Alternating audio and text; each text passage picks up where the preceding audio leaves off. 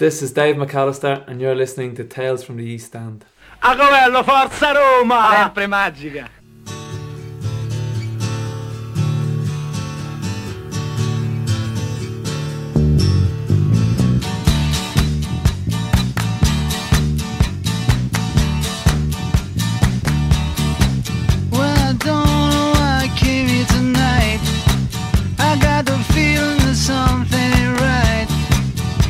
Scared in case I fall off my chair, and I'm wondering how I'll get down the stairs.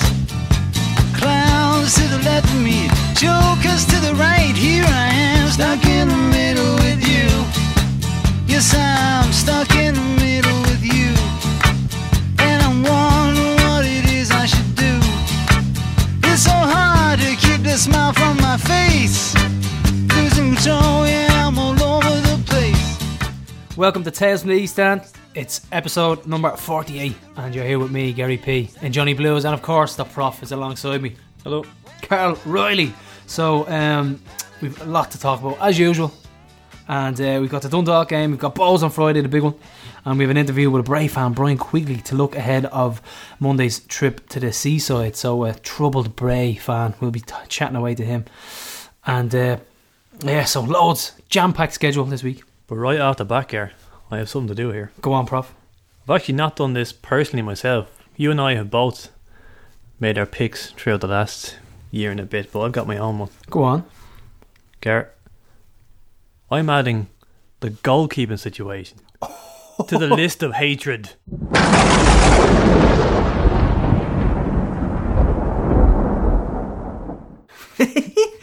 Goalkeeping situations on the list of hatred. Yeah. Well deserved as well, because it's widespread. It's in the media. Everybody's talking about it. People in work are coming up to me going, Jesus, what's the story with your keepers? I think what hit home was Mick McCarthy on the show on Monty Madness. He said that in all his time, 56 years following Rovers, he's never seen a situation this bad. Think about that.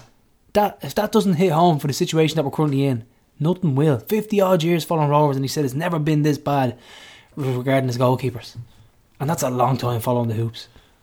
That's Oscar Janssen in goal. That's a few others, you know. I mean, that's a serious statement. So it's deservedly on the list of hatred. Arguably short memory though. I mean, Oscar Janssen, there was a few clangers early on, 2012. Ended up being solid in the end, to be honest. And then we brought in Peter Say, who played one game. Yeah, and Peter was Say. culpable for a couple of goals. Sligo was his debut, wasn't it? Yeah. He feigned injury. The eventual champions, away to champions. Yeah. And so we'll move on to some people have been paying very close attention to our quiz recordings at the Roadstone. Holmes under the hammer music in the background of a quiz. That was Neil from the Ultras. Yeah. He texted me one morning and he just said, I love the music in the background. I started cracking up laughing. I think Dion Dublin was on that episode, wasn't he? Yeah, I think we turned the TV down the second time. Yeah, the second time, yeah. And I approached a guy in the bar who was cleaning glasses and doing all sorts of stuff, doing bar stuff, and I said, do you mind turning that down? He goes, I don't work here. I was like, what are you doing behind the bar cleaning glasses? Yeah, so we Davey Mack on last week, absolute gent, great guest, and loved his Oriel Park story. Yeah, we got a lot of comments about that. That was a brilliant story. Genius. I love the mind games. Yeah. Love the mind games, because there's not exactly much you can do if there's a team standing in your place. You can't just move them out of the way without a bit of a row. So, and I love the backstory of it. It started from Celtic. Yeah, which it's only a coincidence that he was even playing in, because he was one of the few first team players who would have been playing that day anyway. So, and if you didn't catch it, he promised us he's going to bring the lads down if we get a bit of silverware and have a sesh in Johnny Blues. So that'll be the VIP bash.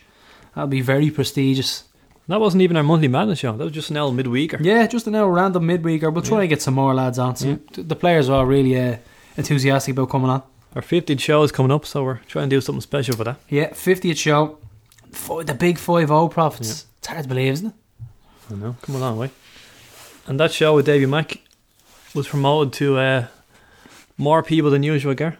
With one tweet, 66,000 people saw that show. What was the Twitter handle? It was Alan Kensler, because he was running the Ireland account that week. 66,000. Yeah. So we had a hoop run the Ireland account on Twitter. And so we had questions for Carl last week. Did you want to see Carl's face when I popped this? This was brilliant. I was visibly mortified. Squirming. That was nice. Squirming is the word of the week. Yeah. I'm not sure I like having the mic turned back at me. I was loving it. I now sympathise with people when I ask them their favourite players and stuff.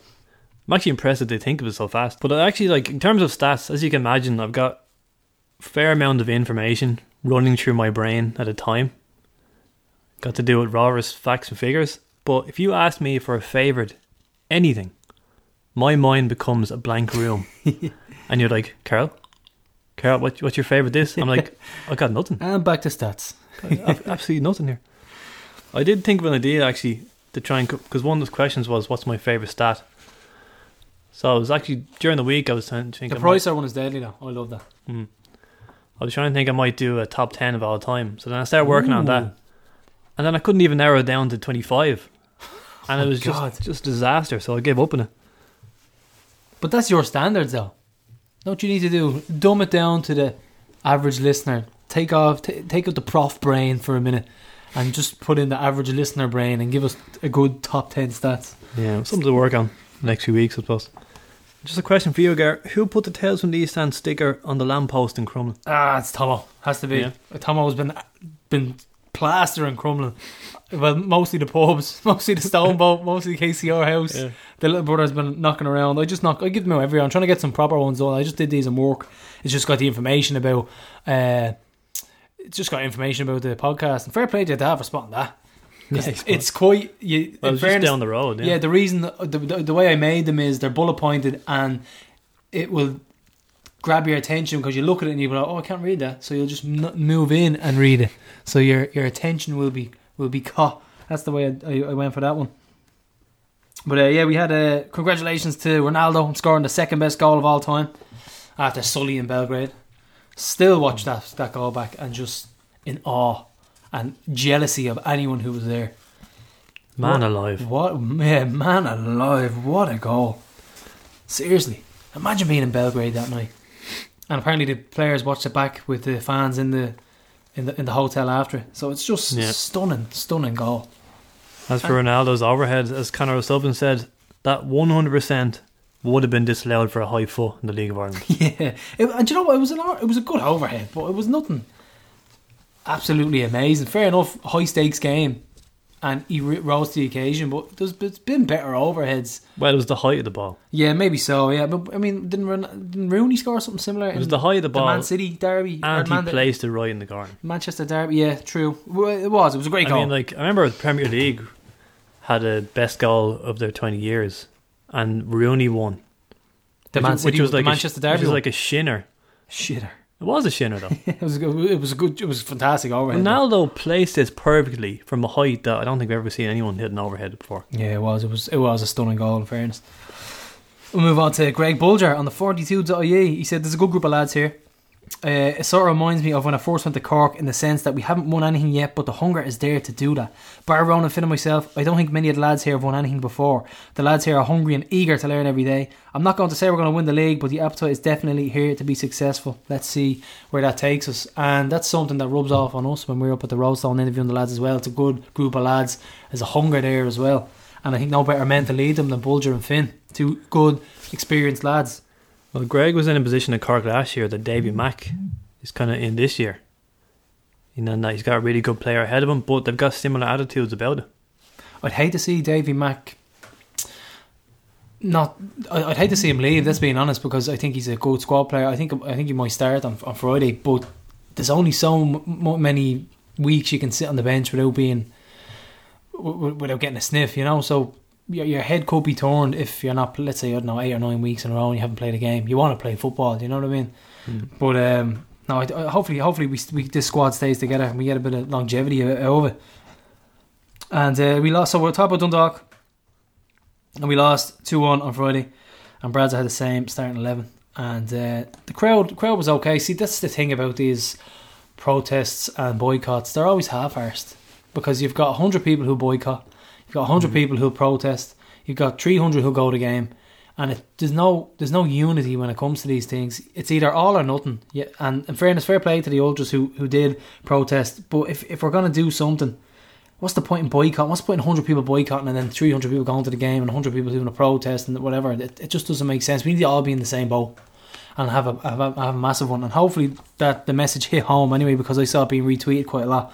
The message at Oriel and stuff like that. So, Well, presumably some people stayed away because of the facilities, and it was on TV. absolute shithole. It was on TV as well, so saved the trip, I suppose. But Still a good crowd. Still a Yeah. bigger crowd than anyone else would bring to Oriel. Put it that way.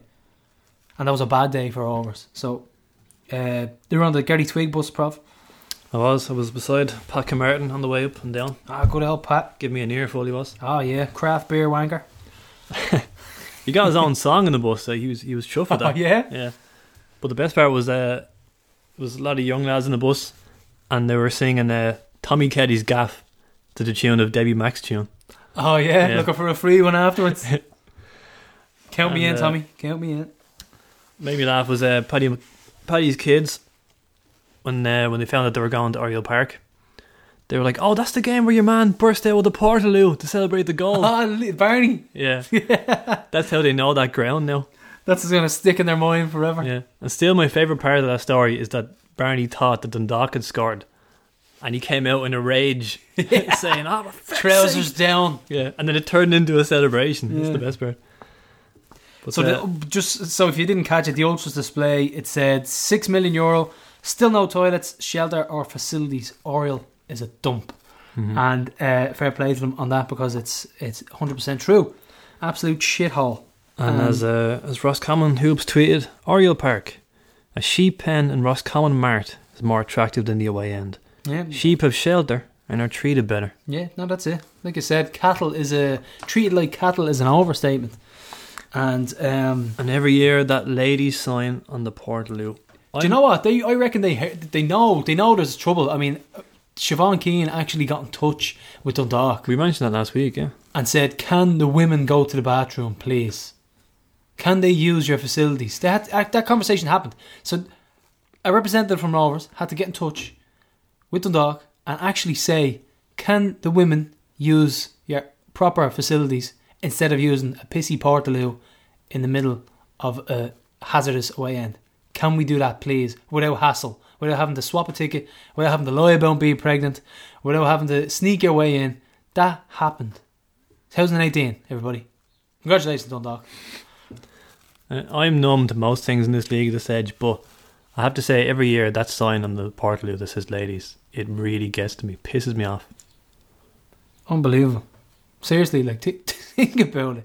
Put some money into the away end. I mean, that is a civil case waiting to happen. Someone will end up suing them and make thousands out of it, because they're going to get injured.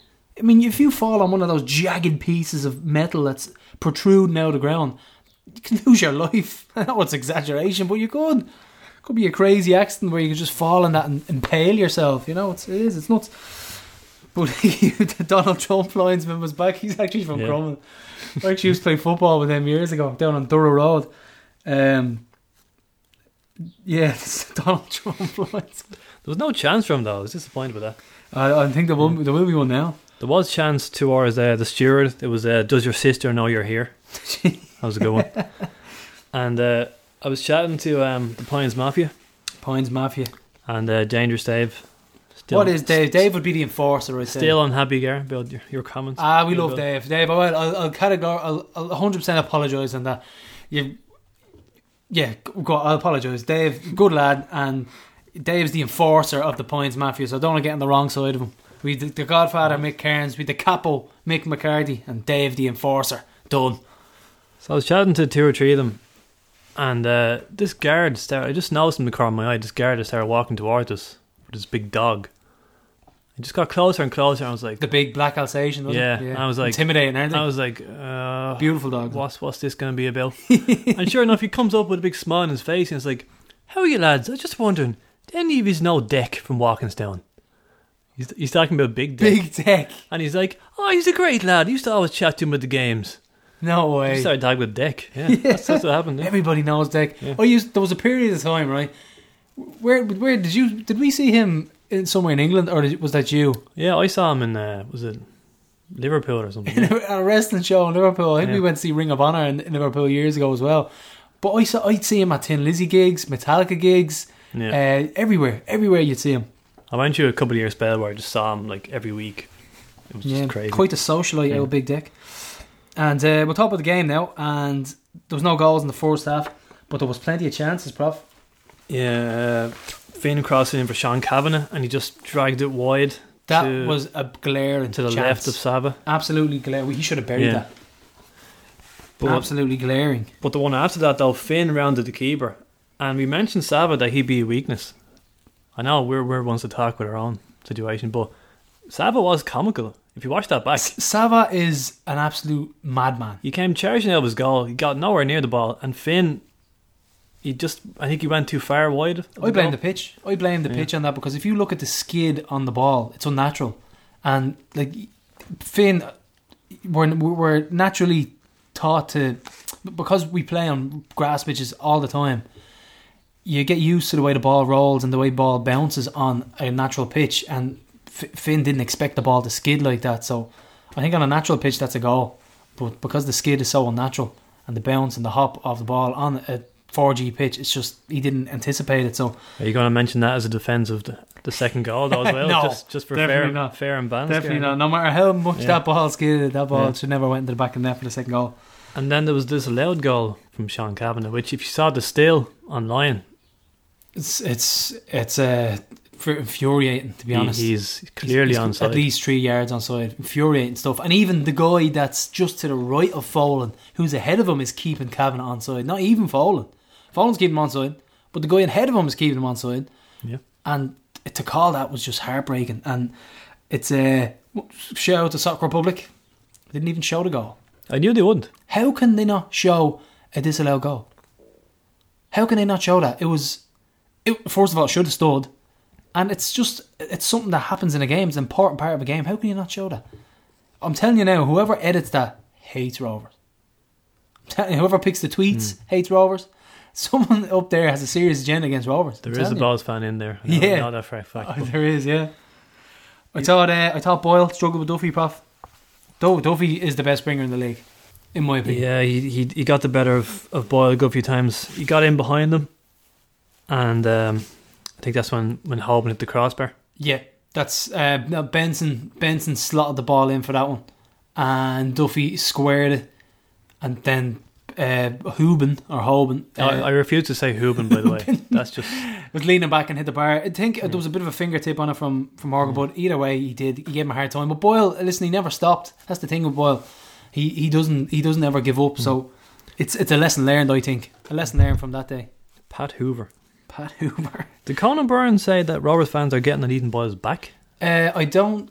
Conan Byrne said that, yeah, and Conan Byrne also said that, we can talk about this in a while, the melee or the fracas. That's the word of now I'm going to use from now on, Carl. Fracas. I prefer melee. The fracas in Waterford. He said that was good for the game to see a bit of fight, but of course, Rovers, we're scum if we get involved and do that. Yeah, a few people mentioned that, alright. But fair to say, that's not true at all. That we're getting on Ethan's back. No one has, not once. It was completely. Unless Conan means that Ethan is scoring goals off of Pat's players' backs. But no, I thought Joël Cousteau he looked good going forward. But what I will say about Joël Cousteau is that he keeps cutting in because he's on the right hand side. Now I'm all for wingers switching, right footed wingers playing on the left footed wingers playing on the right. I'm all for that, but I think Joel would be fantastic on the left because he's got lightning pace. You could say a la Billy Dennehy under O'Neill, hug the touchline and get at the defender instead of cutting in all the time. I know Bradley likes us to cut in and work it in from there through Burke and maybe work the ball in through Carr, but I'd love to see him hug the touchline, use his pace and whip balls in for Carr, because we've seen Carr's lethal in the box, Sligo, and he scored against Dundalk as well from inside the 6-yard box. So I'd love to see Joel hug that line, because he was caught out a couple of times defensively as well, but I'd love to see him hug the left and get forward like that. I think it'd be a little bit different, you know. It's something that we haven't really been doing, our wingers hugging the touchline and getting stuck in like that.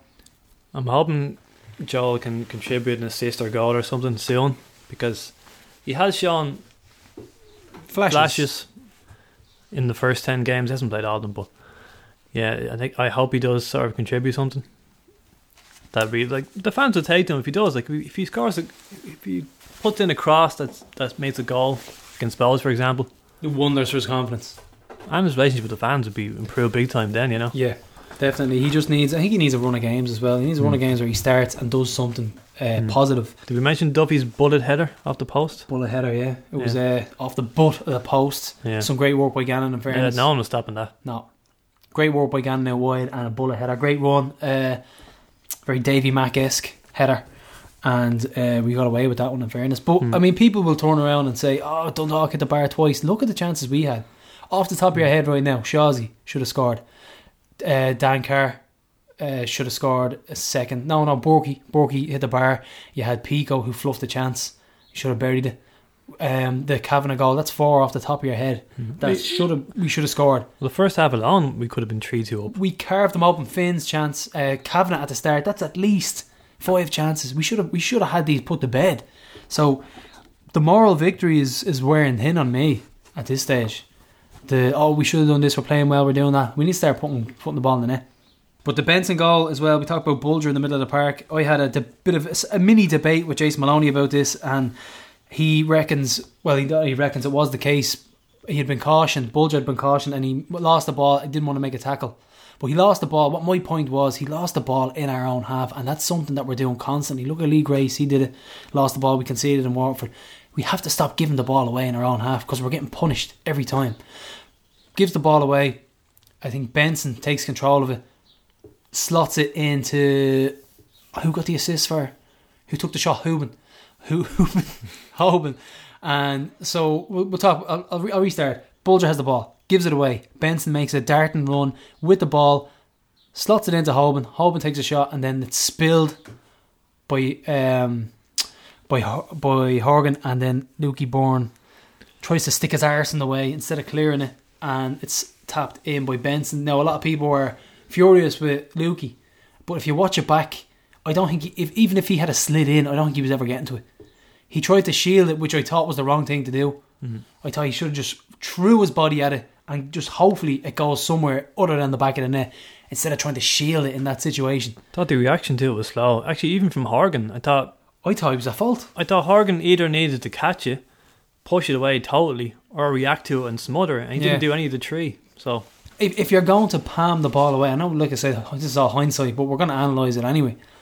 It was poor on his behalf. I mean, it looked like it wasn't that much of it wasn't a stinging shot. It was a shot on goal. He could have caught it. If you're going to palm it away, get a fucking, like, he should be making his mind up. When this guy is coming to take a shot, he's thinking, okay, am I going to catch this or am I going to palm it away? Just palm it away, get it out of there. And unfortunately, we went 1-0 down. And it's we're just not cute enough at the moment. And then the second half, talk about that, Prof. We'll go straight into the second goal, will we? Yep. But it's very disappointing because there's a couple of angles you can go at here. You could say Bulger should have cleared it. I mean, anything in your 6-yard box, in your box comes flashing across the box, you clear that. Was there a shout for keepers? Was there a shout for away? But either way, 100% I feel he was at fault for that goal. Well, if you watch it back, Bulger, he's about to clear, steps off, and he steps off. But even then, the ball is so tame.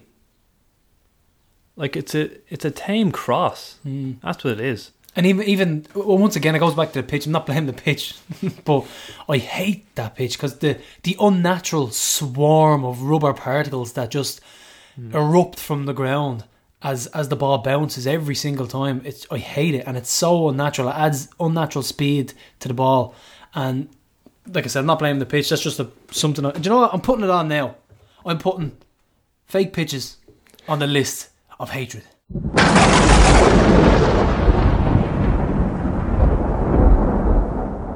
That's a double edition. That's a double edition, yeah. 100%. I hate them. I really do. Same with the Brandywell. Apparently the Brandywells is fantastic, but I just can't stand it. But the goal itself, it's so disappointing. I think the debate comes down to, I suppose, is did Horgan shout away or did he shout it's mine? Yeah, well, I don't think we'll ever find that out unless we have some sort of inside info, which I don't think we'll be privy to. But either way, the ball shouldn't go in the back of the net. It's simple. We deal with that. We're beating them. I reckon we would have beat them if they hadn't knocked the shite out of us. And in fairness, we reacted fantastically. We came back and we got a goal. We just couldn't. We had them under serious pressure. Yeah, but, I mean, I have to say, and to be honest, I wasn't hopeful at all. No, about getting back into the game. And I looked around when the second goal went in, and everyone standing on that horrible terrace in Oriel Park, they just went white. We were just so deflated. Yeah, I can only imagine. But yeah, I think that enough about that now. I think we'll have to move on because it's And by the way, that was Chris Shields' first league goal in 5 years. 5 years, and he didn't even mean it. And it was a shit cross. He didn't even mean it. And you know what? He's the type of fucker that will brag about this for weeks, especially because he fancies himself the funny man on Twitter, you know. What else we got? We had Kerr with the very sneaky front post header. I love this because he was actually going to take the corner first. I think Brando says get in the box. His back was turned. The second he turned around to face the ball, he just the ball was upon him and he just nodded it in. It was a super header. And like I said, if we get balls into him in the box, that's stabbing finish against Sligo. I think he's going to be excellent in the box. That was our first goal from a corner this season, wasn't it? First goal from a corner, yeah. That's something we haven't really have we conceded from a corner. That was one of our weak points last year, was defensive frailties from corners and set pieces. So we have improved on that aspect of our play. So that was the first goal Dundalk conceded this season. Yeah, and definitely, I don't know how they've kept clean sheets considering we tore them to shreds at times. And someone turned around to me and said, stick that in your stats. Stick that in your stats. Yeah, and I was like, okay, we'll do. But the flurry of chances, Prof. Like we spoke about, I thought Pico should have buried it. But Pat Tutty will tell you, that was reminiscent of me playing for Glenmalure back in the day. Yeah. That one wasn't in the highlights either. Yeah, I noticed that as well. Chance. Yeah, that so he should have buried that. Yeah. You'd got Shawsey with the one-on-one. Shawsey was through on his left foot. But before Shawsey, what a run by Ethan Boyle. Oh, and a superb pass in. He burst past about 5 players. Yeah. And that's what you have with him. Set up Shawsey, and time stood still. I was like, time stood still. Please bury this. Please bury this. Epic shout there, Prof. Because it was like Sava stopped it, unfortunately. Yeah, it was. Like I said, it was Boyle's been improving in every game, and Shawsey needs to bury those. And I think it might be, could you say ring rust? Could you say lack of game time? No confidence. Shaw's a confident enough guy, so I think the strikers, it's the same with our keepers. I think we need to pick one and play him every week. And I think it might be Kerr, considering he's got how many goals in many games now? 2 in his last two. 2 in his last 2, so I don't think he'd be dropped for this one. Berkey had a shot tipped onto the bar. That summed up Sava for me. Great strike that was. It was a great strike on his right foot, completely out of nowhere. But the way he saved it was just so unorthodox. It was took the words out of my mouth. It was weird, wasn't it? It was funny as well, the way he got his body movement. But we, like I said, we hopped off them. We really should have beat them. At least a point. Like I said, I wasn't hopeful at all at 2-0, and by the end of the game I thought, geez, Dundalk got away with murder there. Absolute murder. They were clinging on for that win. And there was 2 refs on the pitch towards the end of the second half, Prof. Yeah, Mr. Stephen O'Donnell. Yeah, Stevie D came on. Sideways Stevie. Yeah, congratulations on his 200 league appearance. Only took 10 years. 10 years to make 200. Sick note, Sideways Stevie. And yeah, like you said, Carr's been growing every week for me. I really think Carr's going to be a player for the next few weeks. He'll be in my predictions now in a while. He was excellent in that game. His hold-up play is brilliant. He can skin a player and hold up the ball well, and then he turns and he's back in trying to get onto it. But I think we should take that out of his game. Put him in the box. Let Borky work it in. Let our 3 players behind him work the ball into him and get him in. Get him in behind the defenders. Get him chances. We really need to get him in. We really need to get him in on goal. Having said that, when Shaw and Carr were on the pitch at the same time, they looked a real handful. What do you think of 2 up front? Fellow contributor and aficionado, Anto Matthews reckons we should play 2 up front. Shawsey and Kerr reckons they complement each other. Give it a go and see what happens. But that means you're going to sacrifice Bulger, Finn, Davy Mack for Burke. And is Burke going to play in behind the striker, or is he going to play in the wing then? There's so many options to think about. I think the worst thing we can do is start putting Berkey in the wing. I think he needs to stay where he is. Yeah, definitely. He'd be completely wasted. And he plays a free role as it is, really, so... But we definitely keep him in the centre behind the striker. But we, like you said, deserved a draw, and Dundalk were hanging on for their dear lives. Colin Bourne went down in my estimations now, in fairness. Like, he's great on greatest league in the world, but the fact that, where did he get his information about Ethan Boyle? Yeah, where did he get his information about Ethan Boyle? I mean, that's completely false, that we're getting on his back. And I don't know, maybe Con said it to him, but I don't think that's the case at all. We're in the terraces week in, week out, and we haven't heard anybody getting Boyle's back at all. So that was completely false. and he's been growing in confidence each week, and he's been playing a little bit better. But we'll move on now to the Donabate madman, Barney. And he said, what we must remember is outside the goalkeeping situation, we have a cracking little team. RTE had a lot of good things to say about us tonight, and we look very good on the telly. He said Bradley has built a team of young, hungry, talented players who are close to where we need to be. I don't know why we didn't sign a new keeper in the off season, but he knows he has to. So let's bite our tongues as much as possible in the meantime, because when we need to sign the right keeper, we will be a force. I'm going to come out and say it now. We're following Rovers 10 years now, probably think. This is the best football I've ever seen Rovers play. Can you remember, like, kick and rush was Michael O'Neill, you know, get it up to Twig, work it in. We didn't play fantastic flowing football. This is the best football I've ever seen Rovers play. Unquestionably, yeah. I mean, I've talked before about defending here, where literally nothing would happen. And then Crowley was just a horrible build-up play of just the monotonous build-up. Crowley I'm ball. actually just staring at the space right now because I'm looking for inspiration on how to actually describe Crowley ball. You're trying to find the signs of soccer, yeah? But it's amazing, and I genuinely think we're going to hop off balls, and I think they're not going to be able to cope with us unless they park the bus. I think if we go out and play our game and don't get dragged into this derby mentality, I think we'll fucking smash these on Friday. I really do. Well, we've not been scoring a lot of goals since the 2 6-1s. Yeah. Or sorry, the 6-0 and the 6-1. But yeah, so that was Barney. Bradzer said in the media, he said, Horgan should have done better for the first goal, but there's no fault for the second goal. Jesus, I'm not looking to blame him. It's nothing got to do with the goalkeeper. One of our players had the ball run in the 6-yard box, and you can't do that. The instruction was away, and if you get that, you clear the ball. So how's the keeper supposed to know he's going to let it run? I don't know about that, man. Well, He's right. Now, in fairness, he's right about the first one. Either way, the keeper should save that no matter what. And if the call is away, Bulger's at fault as well. So I don't know. Even the players were dejected after the game. Apparently Finn clapped and went straight. Clapped briefly. There was a debate whether he actually did clap the fans. He did clap the fans and he went straight down the tunnel.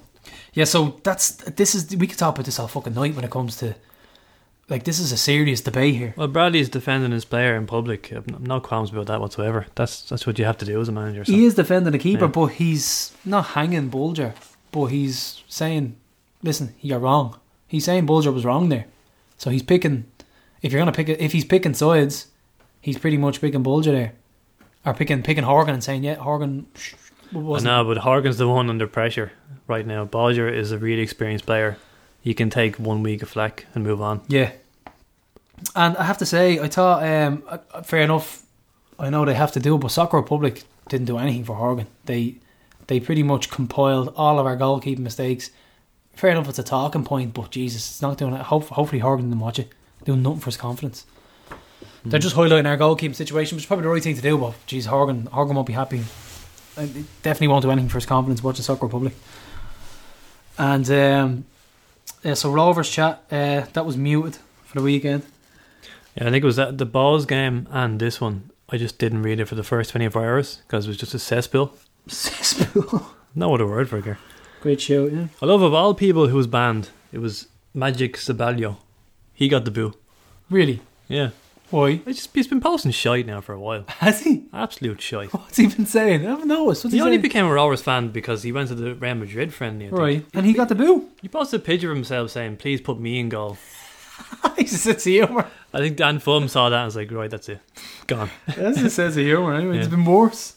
And people still ignoring the Tommy Kelly rule of waiting an hour after a match before you post. We'll have to it's on the list of hatred. Tommy Kelly's number one rule. Please remember, do not post within an hour of a Rovers defeat on Rovers chat. And the guy who tweeted directly at Horgan, you saw that one? Yeah, he needs to be outed. He's unfollowed on Twitter, that's for sure. And red-arsed. I have to kick balls at him and roast him. Don't care about his apology, to be honest. No, it's bullshit. Stupid carry on. Directly aimed at him. It's do you know what? That's akin to abusing him on the sideline. That's the same as saying, fucking Horgan, you're shy, or that's Horgan, you're this and you're that on the sideline or at a match. That's the same as that. Directly at him. Now we're all frustrated and annoyed, but whatever happens, we have to pick one of our keepers from now until the summer, and the fans need to get behind them. And exactly. Otherwise, this situation will just get worse. Yeah, personally, I think that he should be given a chorus of support, and we should aim all our support at the goalkeeper, whoever starts, because they need a lift. The boat of their confidence must be shattered. So it's going to be Tomer for the rest of the season, I reckon. Either way, we just have to support them. What's the point in not doing it? What's the point in being negative? There's no point. No, fair enough. We all have our opinions. We can all talk on podcasts. We can post on Rover Chat, but do not voice it to the players that you're disgusted with them. What's the point? What's the point in telling them, oh, you're shy or any of this? It doesn't do anyone any favours. So no one seems to be mentioning the point that all of these mistakes happened away from home. We've only conceded 1 goal at home. Why have all our clangers been away? I don't know. Is it a mentality? Is it... Granted, we played tougher teams away than Dock, Cork, Waterford. But I mean, how do we improve that? Tomer was solid against Pats. Horgan had a good game against Sligo. So what do we do? How do we improve it's our perfectly concentration? plausible that whoever plays on Friday against Bows is going to have a stormer. Yeah. And then God knows what happens in the away game. Yeah. So we've got Brand on Monday then, yeah. It's a tricky one, alright. So we had Alan Cawley on Soccer Republic. He was great, so he was. He actually made sense, in fairness. A lot of people don't like Alan. I think he's alright to a certain extent. But he was bang on the money about the goalkeeping situation. No, you can't argue with anything he said, really. Bang on the money. Although, it's back, Ger. What's back? You hear what's back? What? The hoo-ha. The hoo-ha. I love this. The hoo-ha Cawley. I had to ask him about this on Twitter, because the second time he said it. It's Sligo slang, is it? No, I'm asking him about, like, what does he mean that there was a hoo-ha made of re-signing Tomer? Maybe a hullabaloo, maybe. What other words could you Hollywood think of? So I've actually brought a dictionary with me to Johnny Blue today. And Ger, it tells me that a hoo-ha means a fuss, uproar, commotion or stir. Ah, very good. Hype, brouhaha, or hullabaloo. Hullabaloo, that's the one I'll go It's for. also slang, which we don't need to go into right now. It's not relevant. No, but it's just funny that he's actually... I said, are you referring to this press release from November when we re-signed 4 players? And at the bottom of it was just a few lines in Tomer. I'm like, is this the hoo-ha you're talking about? Yeah. And it's just funny that most Rovers fans read that as not a major endorsement of Tomer. Well, but he read it the opposite way. He read it as a ringing endorsement. Did he? That's why he keeps saying hoo-ha. Yeah, well, there was the initial hoo-ha. There was no initial AKA hullabaloo. AKA fuss, stir. uproar. There was no initial hoo-ha about our goalkeeping situation as regards to the media and things like that. Maybe within the fans there was a hoo-ha, but the hoo-ha that exists now is now over our goalkeeping situation, and he seems like he's vindicated now. He seems like, oh yeah, I was right in the first place. But there was no initial hoo-ha. Correct. But the hoo-ha now is over our goalkeeping situation. So hopefully this hoo-ha will no longer... I want a transcript of everything you just said. It just look hilarious on paper. Ruth Fatty was pretty good as well. I thought she knew her stuff. Yeah, she's a very good addition to the panel. Especially compared to some of the dopes they have on. Oh man, some of the idiots. On a weekly basis. Dave Barry. He hasn't been there in a while, has he? No, in fairness, Dave Barry is a guilty pleasure of mine. Somebody who just comments and doesn't... That's because you love his chips. Somebody who comments and doesn't actually know about what they're commenting on. Like he spoke... What did he speak about? You love him because he's like Johnny Blue. He thinks he knows things about stuff he has no idea about. I know, I just can't wait to hear what he comes out with next. So that's pretty much the roundup of Dundalk, and we're going to move on to our other results now. And we had Bowls 0-0 in Limerick, and my Bowls Maul said that they should have beat them. They had a couple of chances, and they're quite disappointed with their season so far. Pats 5-0 against Bray, could have been 7 or 8. And we had Waterford beaten Cork 2-1, and could you say that was a hoo-ha at the end of that game? I think hoo-ha doesn't do that justice. Doesn't do it justice, does it? That was more of a ruckus, wasn't it? It was madness, really. And I think we're going to have to... These red cards will directly affect my predictions as well, because you're missing the Bora and Erie, and they've got a tough game coming up. So it's Sligo Rovers at home, and they're not happy with Jared Little. I was actually on the banter pages, Carl. Yes, I was on the banter pages.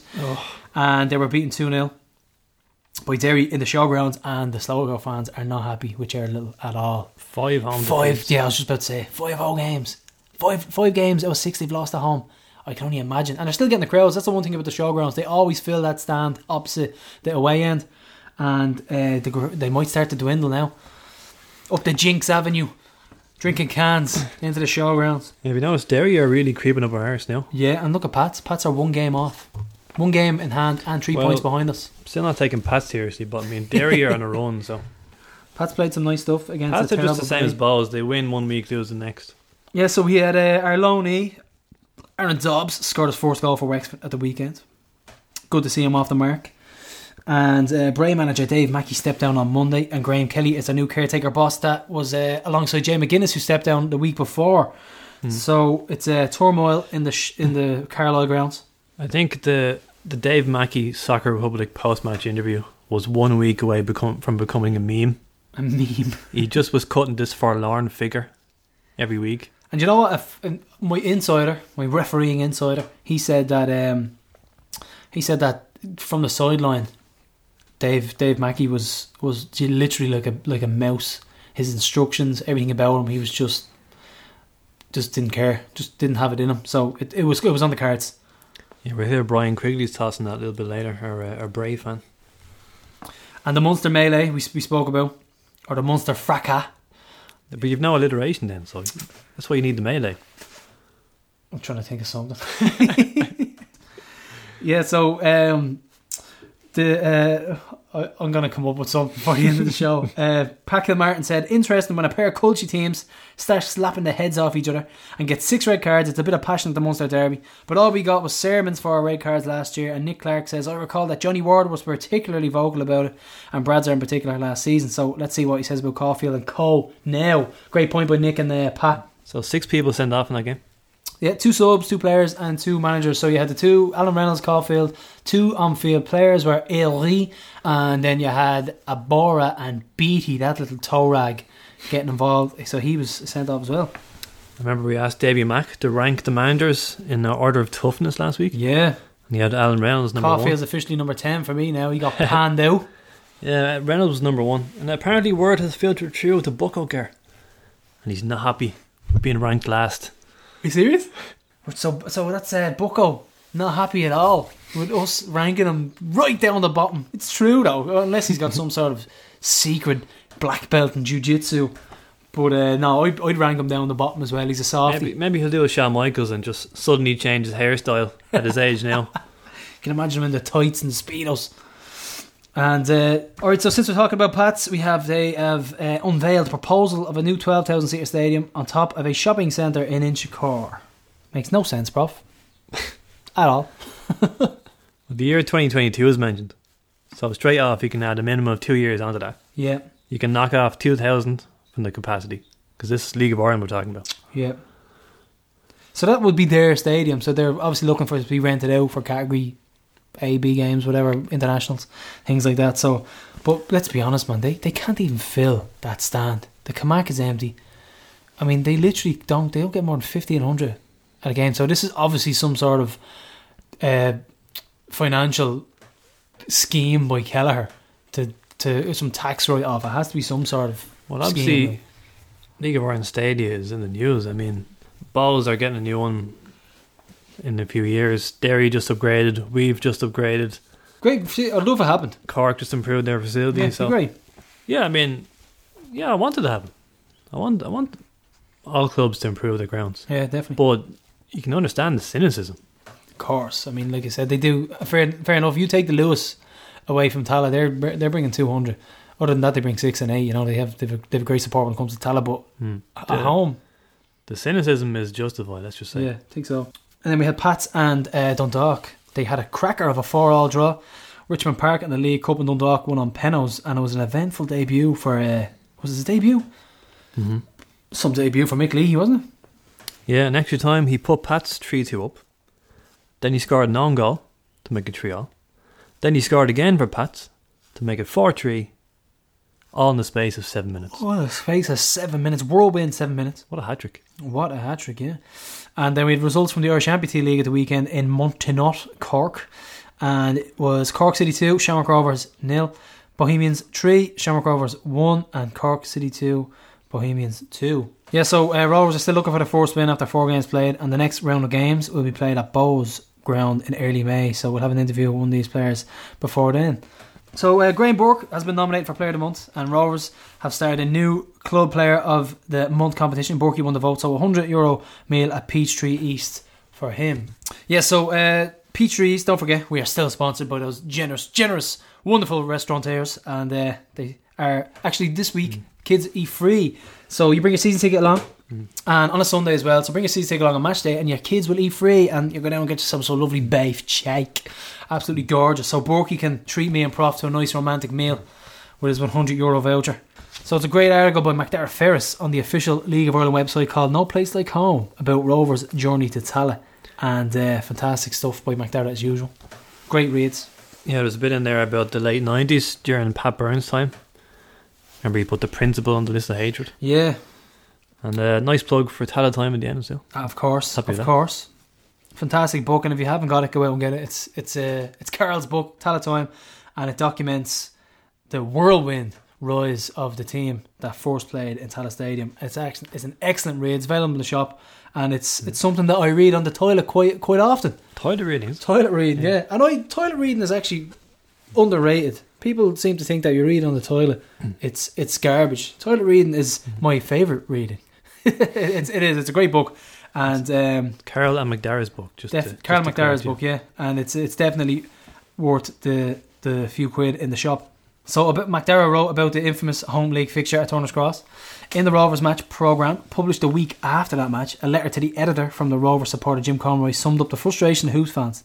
Jim said that 27th of September 2003 was the most humiliating day in the history of Shamrock Rovers FC. We travelled to Cork, and the one thing that sustained us was that we could see our beloved green and white Hoops jerseys, as the Hoops will be playing at home, in inverted commas. The jersey is probably the only thing about our club in which we can still be proud, and sadly even that last bit of dignity was taken away from us as we lined out in our away strip. The club agreed to do this with Cork for the sake of a few euros. How low can you get? I can't believe that. A few quid. So like what, they got a few quid just for wearing their away kit? Madness. Yeah, it was sad, wasn't it? So some anniversaries. We have 25 years ago today, the Bowes bus broke down and cost them the league in Dundalk. Still fucking hilarious, says Justin Mason. Yeah, that was 92-93 season, where it came down to a three-way playoff between Cork, Shells and Bowes. Three-way playoff. Yeah. Imagine, that's crazy. If Bowes had just beaten Dundalk that day, it would So how did it work? would have been no need for a playoff.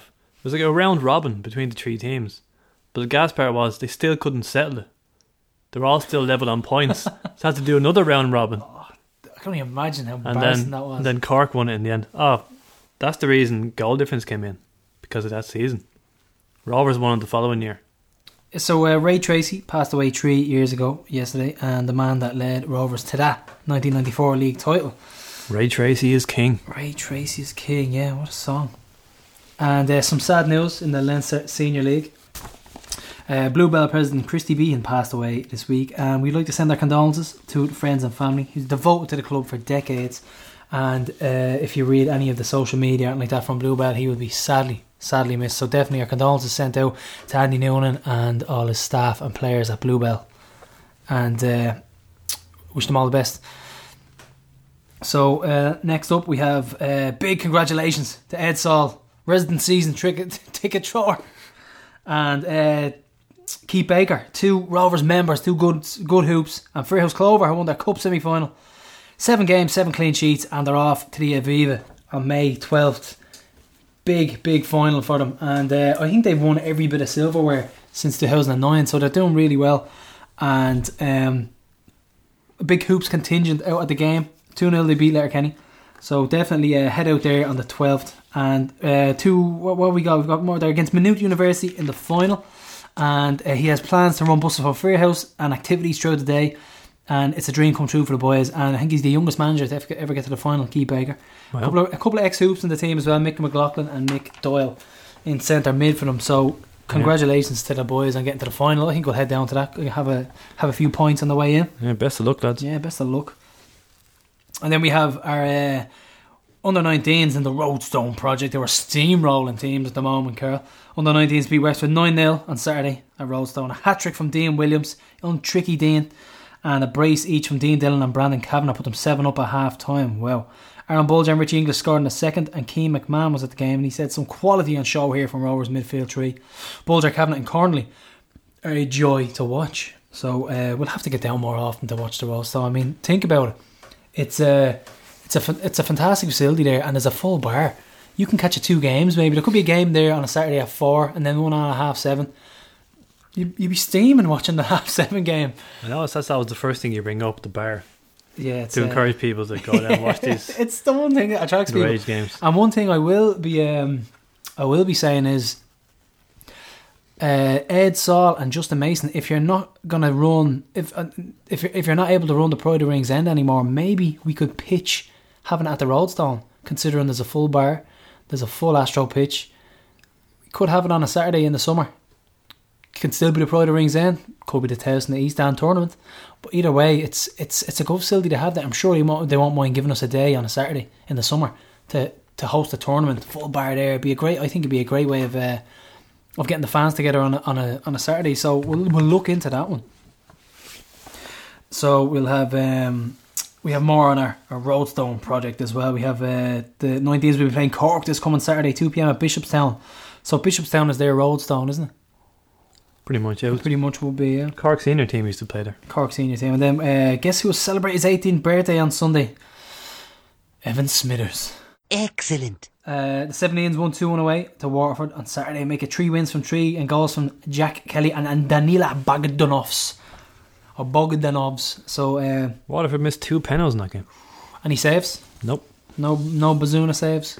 Over in the post. And they'll play Bray this coming Saturday, 4 p.m. at Roadstone. So there's your 4 p.m. game at Roadstone. We're going to have a few pints. So they'll play Bray this coming Saturday, 4 p.m. at Roadstone. And we had another 9-0 win. The 15s, Duffers Dynamos against Longford. This was originally down to be played in Longford, but heavy rain during the week meant that Longford's ground was unplayable and the game was switched to Roadstone, so they got smashed around. Young Hoops running amok. Good day all around for the 19s, 17s, 15s. And the 15s play Sligo on Sunday, 4 p.m. at Roadstone. So there you go. 4 p.m. Roadstone, 4 p.m. Saturday and Sunday, pints. So well done to Rovers. Oisin Hand, who scored the opening goal in the 2-1 win for the Republic of Ireland under 15s against Czech Republic last week. And then the 2-2 draw against the Czechs. There was a stunning individual effort. Check this out. It's on Twitter, it's on social media. From Rovers youngster Sammy Clark. He picked up the ball in tight position on the left and he shrugged off attention from 3 Czech defenders with ease and fired it home. It was a cracker. Yeah, this got a bit of attention online. I think Dover's drill's paying off there. I think so. The ones he learned from Mourinho. Getting out of tight spaces. Yeah, definitely. And a fantastic article with him in the Sunday Times, and he really is putting everything into it, isn't he? I love this article. Blood, sweat and tears. It was brilliant. Excellent article. And really, really interested to see the ins and outs. He's washing bibs. He has them up early. He's treating them like men, the way it should be. And the opening paragraph read, it's 5:45 in the morning and Damien Duff is switching on the floodlights at the Roadstone Sports Complex in Tallaght, where Shamrock Rovers do their training. Slowly does it, one floodlight after another, or there will be an explosion and the Rovers under 15s who are on their way to join him will be left in the dark. The floodlights have cameras in them, and his wife Elaine blew a fuse in Easter this week when Duff took his computer out and started watching training sessions taken by other coaches for the under 15s while on a family holiday in France. He said, my missus told me, get a life, you're obsessed. And he says, I know I'm obsessed. That's the magic formula. And it seems to be the magic formula at the moment. So, and it ended with this. It's time to turn the lights off and lock up. He thinks of his old friends and teammates, Robbie Keane and Richard Dunn, scattered around the world. But Duffer says, it's horses for courses. Richie's in the south of France. Robbie's managing a team in India. And I'm in Tallaght, which is where they're both from. Say no more. Yeah, and about the early morning starts, the irony is that as a player, Duffer loved his sleep. To the point where Niall Quinn called him Rip Van Winkle. Rip Van Winkle. Yeah. Now, some great quotes in that piece. Duffer said, people in this country are giving presentations and telling kids to train less, and I want them to train twice as much. One of us is wrong, and it's not me.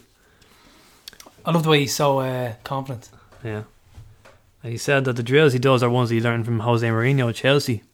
He has them sketched out in green ink in his little notebook, but he's only gone off memory because he never wrote them down. He never thought he'd be doing this. And he said, I literally love my 15s. I'm starting to think I might just stay with this age. The coaches laugh about it, but when I pass them on in October or November, I will be proper devastated. I have a bond with them, and I would like to think I've improved them. Yeah, great stuff. Fantastic article, and I think we're lucky to have Duffer.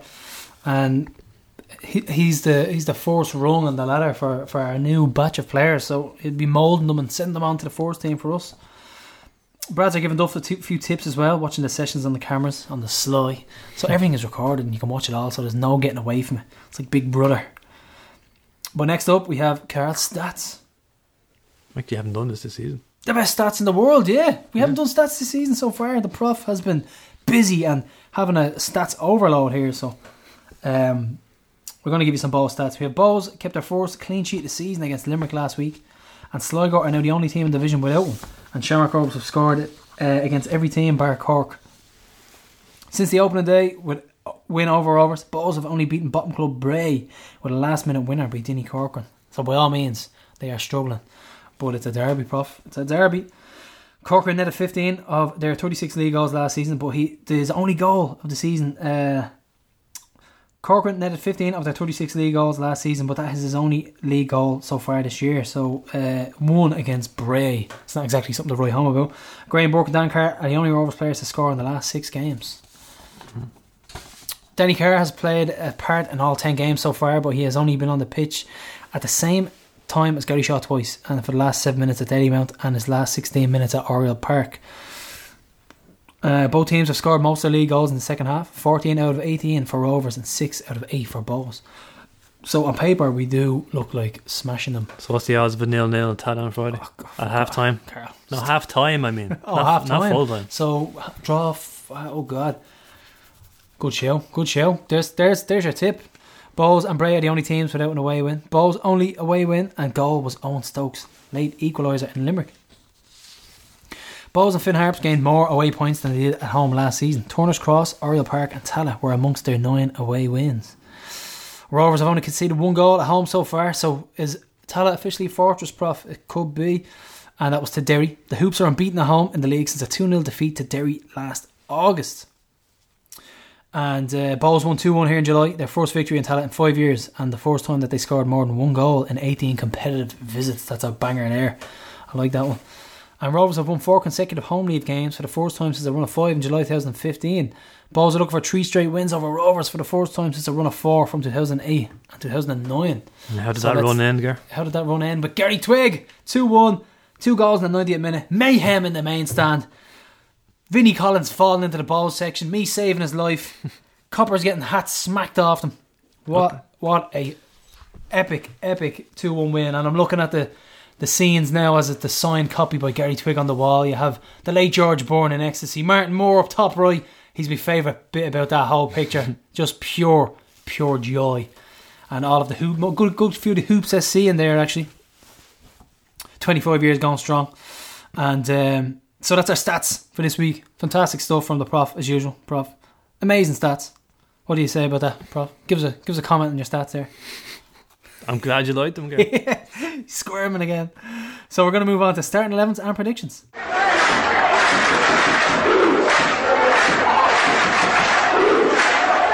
Okay, prof. So we have Trevor Clark getting his operation. So we know he's ruled out. Wednesday. So today, he's officially under the knife as we speak. Very possibly.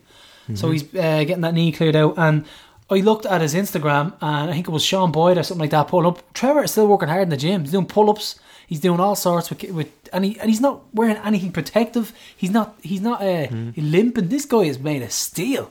He's tough as nails. Will this all change though post-op, I presume? Possibly, very much so. I'm not too sure how the ins and outs works of operations, but I'm very sure that hopefully it goes well anyway. Yeah, hopefully it goes well. So our starting 11s and predictions. I'm going to skip the goalkeeping part. We're going to move on to the outfield first. It's our outfield players' predictions this week. I tell you what, prof, flip a coin there. No, but I think it has to be Tomer. I mean, he's more solid, and going off form, it has to be Tomer. So Tomer in, right? You might not agree, but I'm going to play Kavanagh left full, and I think we need that attacking threat. And I think he's a little bit more composed than Lukey, and I'm going to play Kavanagh left full. Tomer in goal, right full Boyle. I'm going to have, I think Pico's going to step up to the plate for this one. I'm going to play Pico again, centre half, with Grace. I think he's going to play well in the derby. I'm going to have Coustron on the left, and I'm going to have him targeting Derek Pender with his pace, because we know Derek Pender's going to play right full. So I'm going to say, tell to Joël Coustron, I'm going to say, get up the line and just target him. Keep getting at him, and then we're going to have Kavanagh overlapping. So that's a fantastic option to have. So you're going to have Joël Couston with his pace, getting at Derek Pender, and then you're going to have Kavanagh overlapping him and having that wonderful left foot, Gandalf staff, burying in balls into the box for Carr to head home. There, I've just described the whole match. 3-0. You've planned this out clearly. Thanks for keep on helping. But, so I'm going to have tough one in the middle this week. I'm going to start with Brando on the right, purely because I think that kick up the arse and being dropped against Dundalk might spur him on to score. And that fantastic stat with him that you have, Prof, him and Trevor Malloy, most goals since Milltown against Dalymount. So him on the right, and in the middle of the park, might sound harsh, but I thought Bulger had a poor game. I'm dropping Bulger and putting Davy Mack in to rally the troops, and Finn and Burke in above them in the number 10 role with Danny Carr up front. So we'll run through it again. It's going to be Tomer in goal, left full Kavanagh, right full Boyle, centre half Pico and Grace. Centre mid we have Davy Mack and Finn. On the left, Joël Couston and Brando on the right, with Carr up front and Burkey in the hole. And that's my team. Prof, I think I could tell by the look on your face that you've something different already. Yeah, so I'm making 3 changes. I've got Tomer, Brando and Davy Mack all coming in. Okay. So Brando's coming in for Constraint, Davy Mack in for Bulger. That's our starting 11s, and I'm going to say a 3-1 win because I can't see us keeping a clean sheet. I'm going to say we're going to concede in Tala. Second goal conceded all season, and I just think it's just going to be one of those things. They're going to score and make it a bit tight, a bit edgy in the derby. I'm going to say 3-1 win. Prof, what are you going for? I'll just go 3-0 winner. 3-0 win. So that's the starting 11s and our predictions. And then we have Bray on Monday, and we're out in the Carlisle ground. So we won't predict a team, but we will predict our scores. I'm going to say 4-0 win. I'm going to say we're going to beat them easily out there. Now I know it's not a happy hunting ground for Rovers, but they're in turmoil at the moment, and by all accounts they're not looking like a team that give a fuck about the badge. So I think a 4-0 win out in Bray. I'll go 2-0. 2-0 win for the Prof. So speaking of Bray, we have Brian Quigley, Bray fan, and we're going to roll that one out now. So we're joined on the line by Bray Wanderers fan Brian Quigley. And Brian, the obvious place to start, the resignation of manager Dave Mackey on Monday after just a few short months in charge. So your thoughts on that? Yes, it's kind of makes a difficult start to the season even more difficult. When Dave came in, we kind of thought that we would have a chance of staying up, maybe getting a playoff spot, the relegation playoff spot. He came in very late, very close to the season starting, which was very difficult for him because he had to assemble a squad very quickly, try to get them to gel. Things hadn't been going well. Obviously, we find ourselves bottom of the table, and Davis decided to resign, which is unfortunate. I think possibly if he'd stayed on, he could have turned things around. But with Graham Kelly coming in and his knowledge of the club, I still think it's possible to turn things around. I still think it's possible to aim for that second last spot. If you look at it, if you look at the table, we're only 6 points behind Sligo, which is only 2 games, 2 wins over games where we play Sligo. You can claw that back.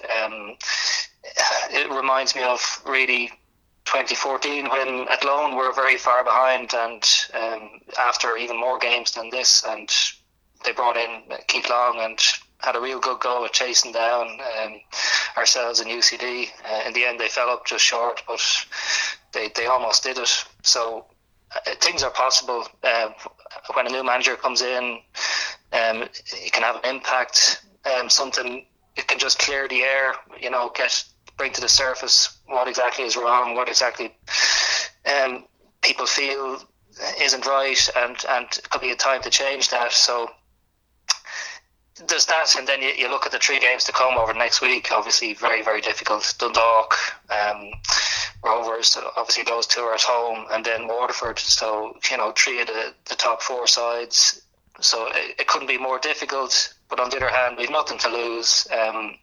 So I'm not giving up hope just yet that we can stay up this year. That might sound crazy, but I still think it's possible that we can turn things around. I don't know if you watched Soccer Republic in their discussion of Bray the other night. They said that the loss of Pierre Sherry was a big one, but would you be questioning the commitment of senior players like Conor Kenna, Gary McCabe, Aaron Green, all former hoops as well?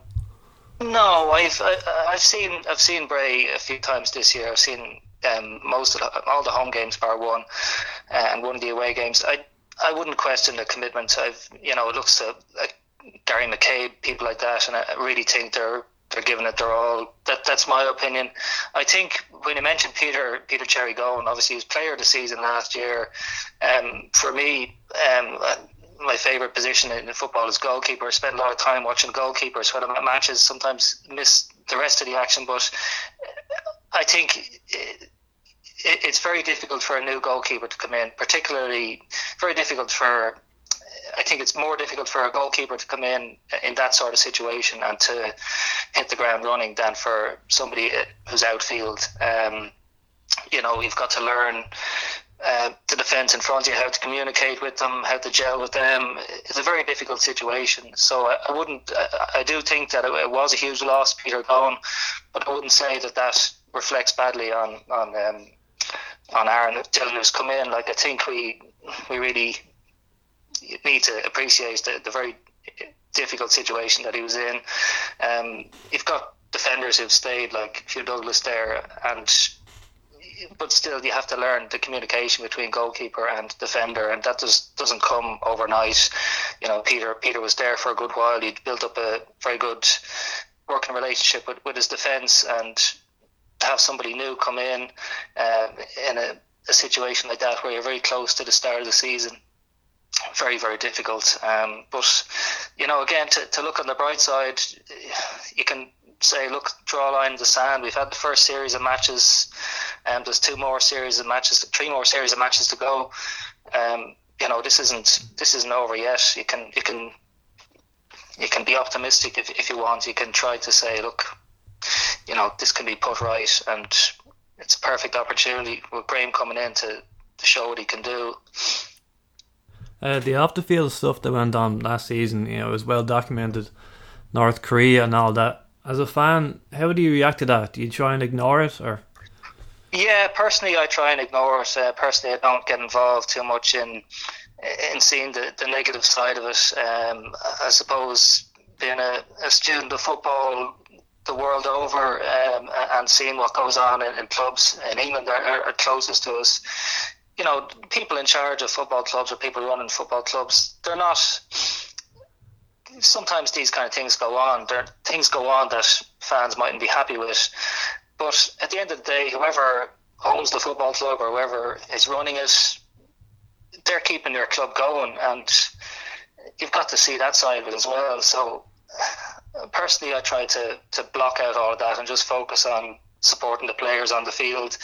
I know when there's stuff going on off the field, it can be upsetting for some of the fans. It can get to the players, but really the players have to try and keep focused on the matches. The fans need to kind of, it shouldn't be an excuse for not going to the game because you don't like what the owner said, or the players on the field still need your support. That'd be my take on it. Obviously, I was still disappointed to see the stuff going on, but I think it's just, particularly in Bray, where for so long we had particular ownership of the club, and it was very kind of one big happy family, and then that's kind of changed gradually over a few years. But you're just coming into line with what every other club kind of has, change in ownership, maybe that disconnect between owners and fans and players, which is kind of the norm. But in Bray, we didn't have that for many years. We had a kind of very much everybody knew everybody, but that changed. And on the one hand, there's that disconnect between owners and players and fans. But on the other, you've got to appreciate that the people who are in charge of the club now are keeping the club going, and if they hadn't come in, there wouldn't be a club. And I kind of like to see both sides of it. You wrote an article on Bray recently called Remembering the Dark Days, the 2010 season. And of course, from a Rovers perspective, that was a memorable one, coming down to the final day at the Carlisle grounds, winning their first title in 16 years, despite the best efforts of Gary Shaw. Yeah, it was a great match, and it was great to see Rovers win the title. And I think ultimately, that at the end of that season, we had our own euphoric moment when we stayed up on penalties after the playoff match against Monaghan United. So the season kind of ended well for us, but it had been a very long, dark, difficult season. We kind of started off the season by, we thought we were going to be in the first division, and then we got a reprieve. So we were only resourced really for first division football. Fought hard all season. Difficult moments. The 6-0 home loss to UCD really stands out as kind of a dark day. But you don't lose belief that you can stay up. You don't lose belief that things can change, things can improve. And I think 2010 for me stands out as one of the darkest. But there's been lots of seasons of struggle, but yet the club is still here. There's still a club there for fans to support. It's not, we're not back in the days where we were in the 90s where we won the FAI Cup twice. We've had some high finishes in the league, but we're in a different situation this season, and we've got to try and keep the faith basically. The 2010 title decider I mentioned, I think that might still be the record crowd at the Carlisle Ground. You can correct me if I'm wrong, and huge crowd travelled down to the 4-2 last year, so probably another big travelling support for Monday night. I think so, and it's always a special occasion when Rovers come, because the crowd is big, the atmosphere is fantastic. It's it's really heartening for players to play in front of a crowd like that, and part of what's been wrong with Bray is the low crowds. Some supporters are staying away because of the off-field stuff. That's difficult for the supporters who are there, because you're looking around, you see the place isn't as full as it used to be. It's disheartening for the players, because you don't want to play in front of half-empty stadiums. So a big game like that, where you've got a big crowd, it lifts everybody. It lifts both sets of players. It creates a good atmosphere. It'd be great to see this league full of matches like that, where every week players are playing in front of big crowds, because it just adds something to the occasion. But I suppose as well, Bray being so close to Dublin, games against Rovers, Bows, they almost feel like derby matches, and big crowds always come out, and it really makes those kind of occasions special. Certainly remember that match in 2010. The atmosphere was absolutely fantastic, and you really enjoy that, even if you end up being on the losing side.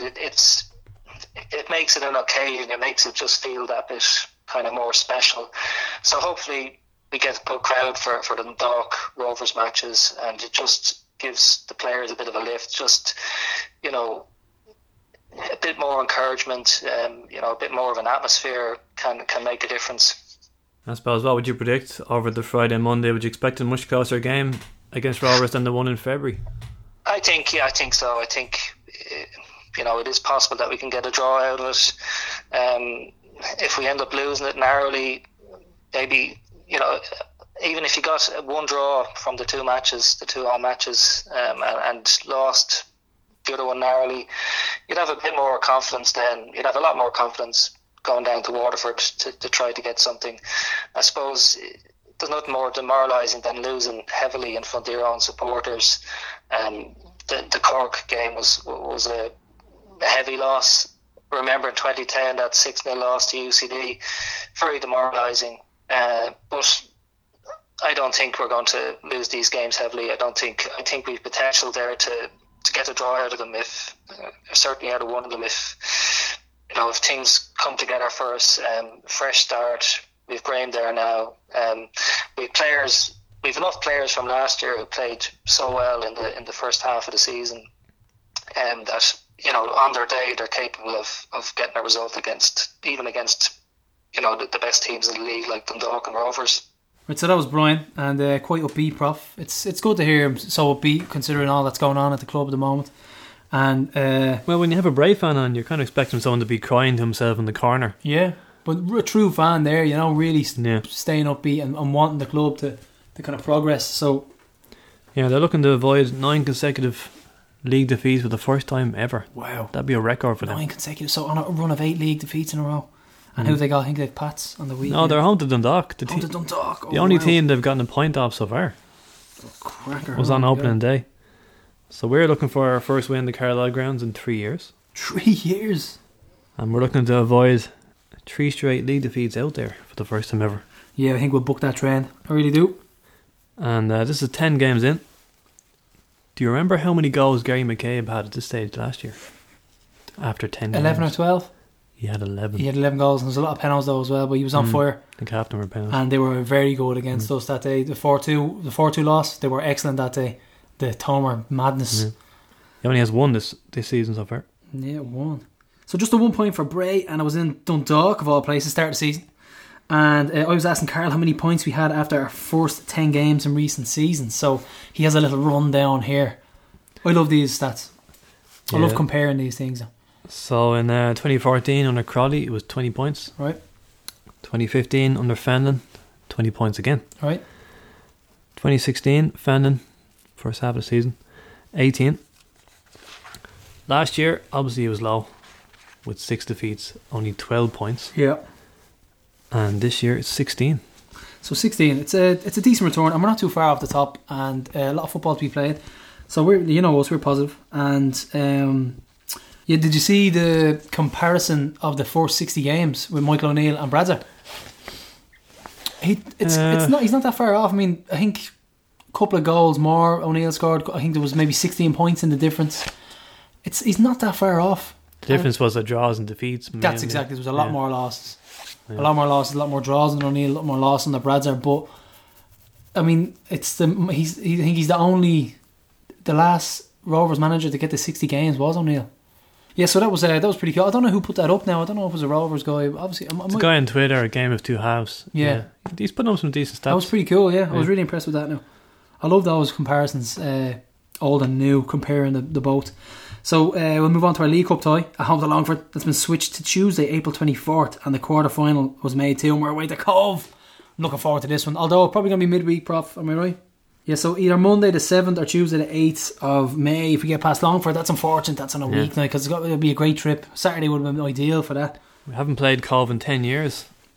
10 years? Yeah, not including the B team. Yeah, not including the B team. So, but it would have been great if it was a weekend or a bank holiday Monday, but no one our luck will be the Tuesday. So back to the scene of the draw that got us up out of First Division. And that infamous speech from Pat Scully and a certain hoop screaming at him. That was your Mick. And speaking of Longford, Gar makes an appearance on the Between the Stripes podcast this week. Yeah, I'll be talking to the lads in an hour. As he accidentally called it when he texts me, Behind the Sheds. Behind the Sheds, yeah. It just sounds so wrong, doesn't it? What a glorious autocorrect that was, because if there was ever a documentary made about our show, we have a title now. That's exactly what it would be called. Yeah. Behind the Sheds. Behind the Sheds, yeah. So I'll be chatting shite on that tonight with the lads. So fair play to them for having me on. I'll be talking about the derby and our season in general. So check it out if you want to hear me talk more muck as usual. And we're going to talk about the SRFC Ultras Forum, which is it's still a go-to place for a lot of overseas hoops and a lot of moaners. And it's been down for around 6 weeks now. Alex Irwin, I think he's the moderator on that. He said he'll be back online when he gets a chance to fix it, and hopefully towards the end of the week. But to be honest, the lack of users seems like it's a waste of money. So I'm sure people won't mind putting their hand in their pocket to keep it going. A couple of people got in touch with us and said that if funding was an issue, we'd be on the help out. Eamon, aka Tahoop, big fan of the show, he was in touch. Sean O'Connor offered Isn't he home soon? I think so, yeah. Sean O'Connor offered to moderate it, so I wouldn't throw it on the scrap heap just yet. No, definitely not. We'll try and keep it going.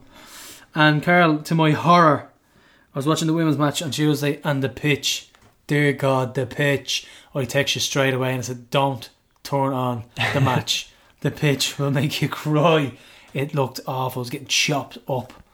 And I watched a bit of the women's game as well. Do you know what? It reminded me of Rovers. Katie McCabe gave the ball away for one of the goals, very league race-esque in Waterford. But that penalty decision was a shocker. It was outside the box. It was fair enough as a free, but it was no way a penalty.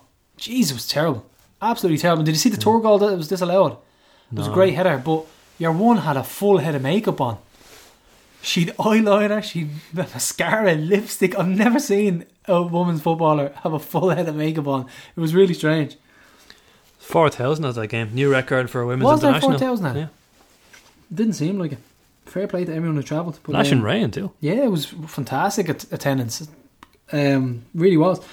And so hopefully the lads can conjure up a bit of magic and have the pitch looking well, because we really want that pitch to be smooth and snooker table-esque, because if not, the soup goes down to the ground.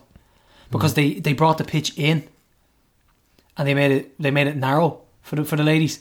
So they were warming up what is going to be our wing now. So they're trampling along where the wing is going to be. It's going to be like a cow patch now. So You're making me very worried here. Right? I'm telling you, we're going to have to be careful. And so a full house is expected on Friday in the 1899 bar. Make sure you're there early because the doors are from 6 and it will close when the capacity is reached. So as usual, it's like we said, open at 6. We have DJ Dan Fulham and Jamie Heaton on the decks, blasting out some tunes. With Karen Connolly assisting. Karen Connolly will be assisting the tunes as well. We've got Chef Ray Fieri. If you ever see Diners, Drive-Ins, and was it Diners, Drive-Ins and Dives? So we've got Chef Ray Fieri. He's dishing out the chicken curry and some mouth-watering pies. We've got cottage and shepherd's pies, and we've got big screens and do you know what? Gigantic screens showing some sort of football. I think Aston Villa and Leeds are on, but sure, we'll be watching our own match. Won't be watching that, but the big screens are there. Something will be shown.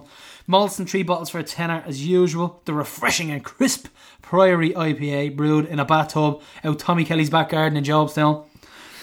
Programmes available in the 1899. As always, please support this wonderful piece of matchday entertainment. Fantastic read with articles by my co-host, the Prof, as usual.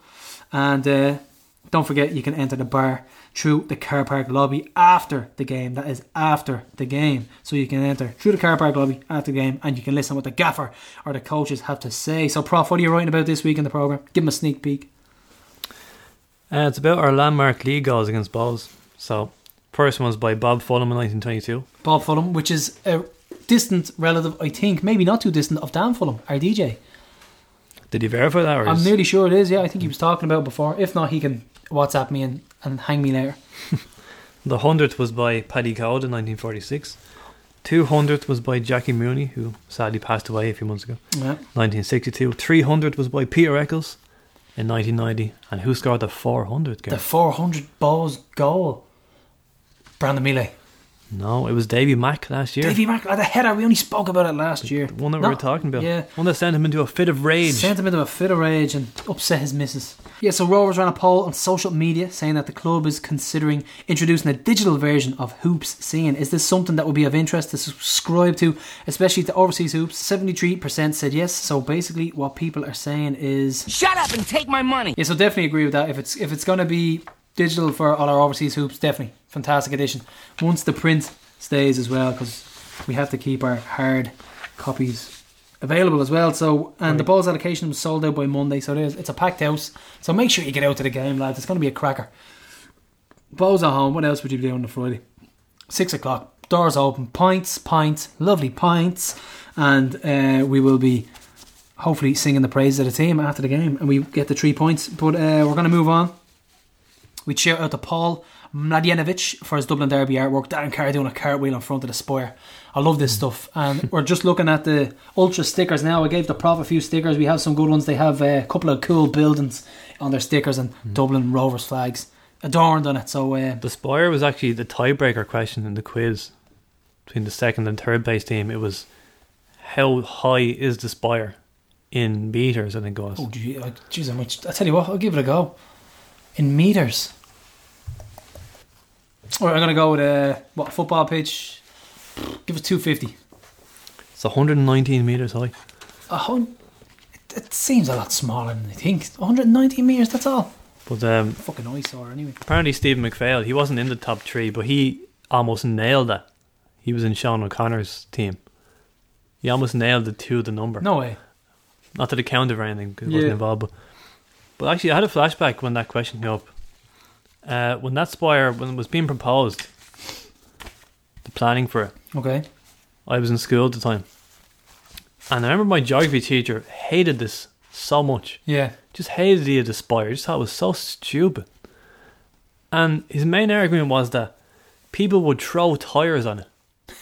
You gotta throw a tire. That's why I'm thinking back now. I'm like, what were the original plans for this buyer if he thought someone could fling a tyre on it? You don't have some arm, wouldn't you? No. And for those who are interested, we also have some brand new merch. There's actually a rake load of new merch. We've got Hooperman scarf, Shamrock Rovers #1 scarf. Keep your eyes peeled for the legendary scarf series. These are crackers. They've got Twig of Scotland, and we've got the 4 in a row Pat Bourne. Oh, I saw those. They look really good. They look the biz. The Twig one is amazing. I really can't wait to like get the my hands Scottish flag on it. Certain flower of Scotland and a mustachioed maestro are going to be adorned on these flags. We've got baseball caps for kids as well, so that's something new. These are buttes. New bobble hats. Weekend and weekday fancy socks. You're spoiled for choice there. I'm going to get some of those. And I think next up they'll have G-strings for the ladies. Yeah, I'm only joking, but listen, it's an option. I mean, lads, of course. I mean, I'm sure there's plenty of men out there who love a good thong. So loads and loads of brand new merch in the shop, available on Friday. So get down, spend a few quid. I'll be down there myself. I'll be getting a bobble hat and a couple of pairs of socks, I reckon.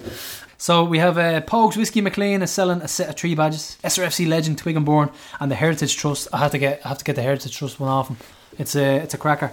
And they're on sale for €10, so you can see him or James Cook before the game Friday night in the 1899 bar or at any game. So you know the two lads, 2 baldies. And a big shout out to James Cook as well, because he completed the Rotterdam Marathon in just over 4 hours. So big congratulations to him, because it's a serious achievement. Props to James. And he was over there enjoying a few crafty beers after the marathon. So congratulations to him. And with George Kelly with a great quote. He said, "Just seen a lad in the gym wearing a Liverpool jersey and a pair of Chelsea tracksuit bottoms. Seriously, how confused can one be? Had to ask him why, and he said, sure, I like them both. And I asked him how often he goes to watch them, and he says he never has. While he's looking directly at my Rovers crest, I tell him he seriously needs to get a grip of himself and go support a local home team. Happy to say that he'll be in Tallaght for the game against Bows, and if that game doesn't convert him, nothing will. So definitely bring him into the bar, Georgie, and introduce him, and we'll interview him and see how he gets on. Official barstooler turned Rovers fan, so we'll see what he thinks of the experience. His attire there reminds me of the guy with the Celtic Liverpool shirt. That Johnny Blue Nose shirt and hat combo de Viva years ago. Truly one of the most iconic photographs ever taken in Irish sport. Of the 20th century. Crazy. So the game's on Air Sport, and hopefully it won't affect the attendance. We've lost all of our 3 televised games so far, so hopefully we can book that trend. So it's Flag Day, everybody. And we have an official winner of Flag Day, and it was a depiction of 300, Gerard Butler in his 300 gear, green and white hoops in the background, and it says, "This is Tallaght and we are Rovers." So it's pretty cool. Personally, I thought my one should have won with a bag of cans on the front saying TFTS. It's not very children friendly though, is it? No, this is Tallaght and we are Rovers. So big shout out to Thomas Cieslak, who has won the Flag Day off Flagman Ireland, our wonderful sponsor, who gives us all our flags. And so that's that. But get your flags out, make sure you're hanging them, and me and Prof will be behind the goals and wherever people hang flags for quick chats with everybody who's hanging their flags, how they came about, the origins and where you're from, stuff like that. Won't take too long. We won't annoy you too much. So if you see us and you just hung up your flag, don't run away. Don't run, please, because if you do run, I will look for you. I will find you. Yeah, so we will be interviewing all you guys, and we love our flags. We love everybody who brings them. Adds great colour to those, and make sure you get out and hang them. And so those interviews, they'll be pitch side. So we'll have to bring a brolly in our overalls, and we'll have to look kind of cool and stay away from the sprinkler systems. And it'd be other than our usual weird washroom beside the Glenmalure suite. And Julian Kenny on Twitter asked us, he said, "Why was I interviewed in an intimidating unlit stairwell?" Creepy stairwell. Shout out to the creepy stairwell. And Jared Wheatley replied, "You're from Galway." That was the reason. Crammed into a creepy stairwell. So if it's good enough for Mick Leach, it's good enough for you, Julian. Yeah, that's it. Julian's a great guy. Galway fan. Galway addict. Sells the programmes in the stadium. We know who won't be doing any interviews. It's Bows, because they are doing no media ahead of Friday's game, and Keith Long has barred his players from talking to them. So that's a shame, because I want to know their thoughts on Theresa May not being invited to the royal wedding. I know, yeah. It's strange. I mean, it's a vital cog in the machine that is Bows. You know, they welcome these guys with open arms. So it's on our minds, you know. So the rallying cry this week is to get yourselves down to Tallaght Stadium and watch this game, because it's a massive one. We need to get behind the team after a loss to Dundalk, and the Orcs will be travelling down from Mordor in their droves and smelling up the place. And they've sold out their allocation, so we need to show them Tallagh's a fortress. 1 goal conceded in Tallaght. Let's make it no more, although I did predict we will concede, but I like to be wrong half the time. So this is the rallying cry. We have to beat them. We need the fans to show out in force for this one. The Ultras have a great display plan. So listen, we'll see you in Tallaght Stadium. See you in the 1899 for pints. And hopefully, like we said, do not run away when we go to interview you for Flag Day. And keep on hooping. See ya.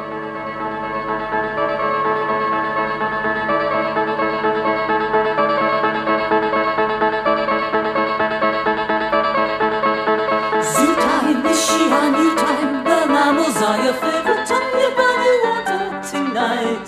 Heartbeat, increase in heartbeat. You hear the thunder of stars.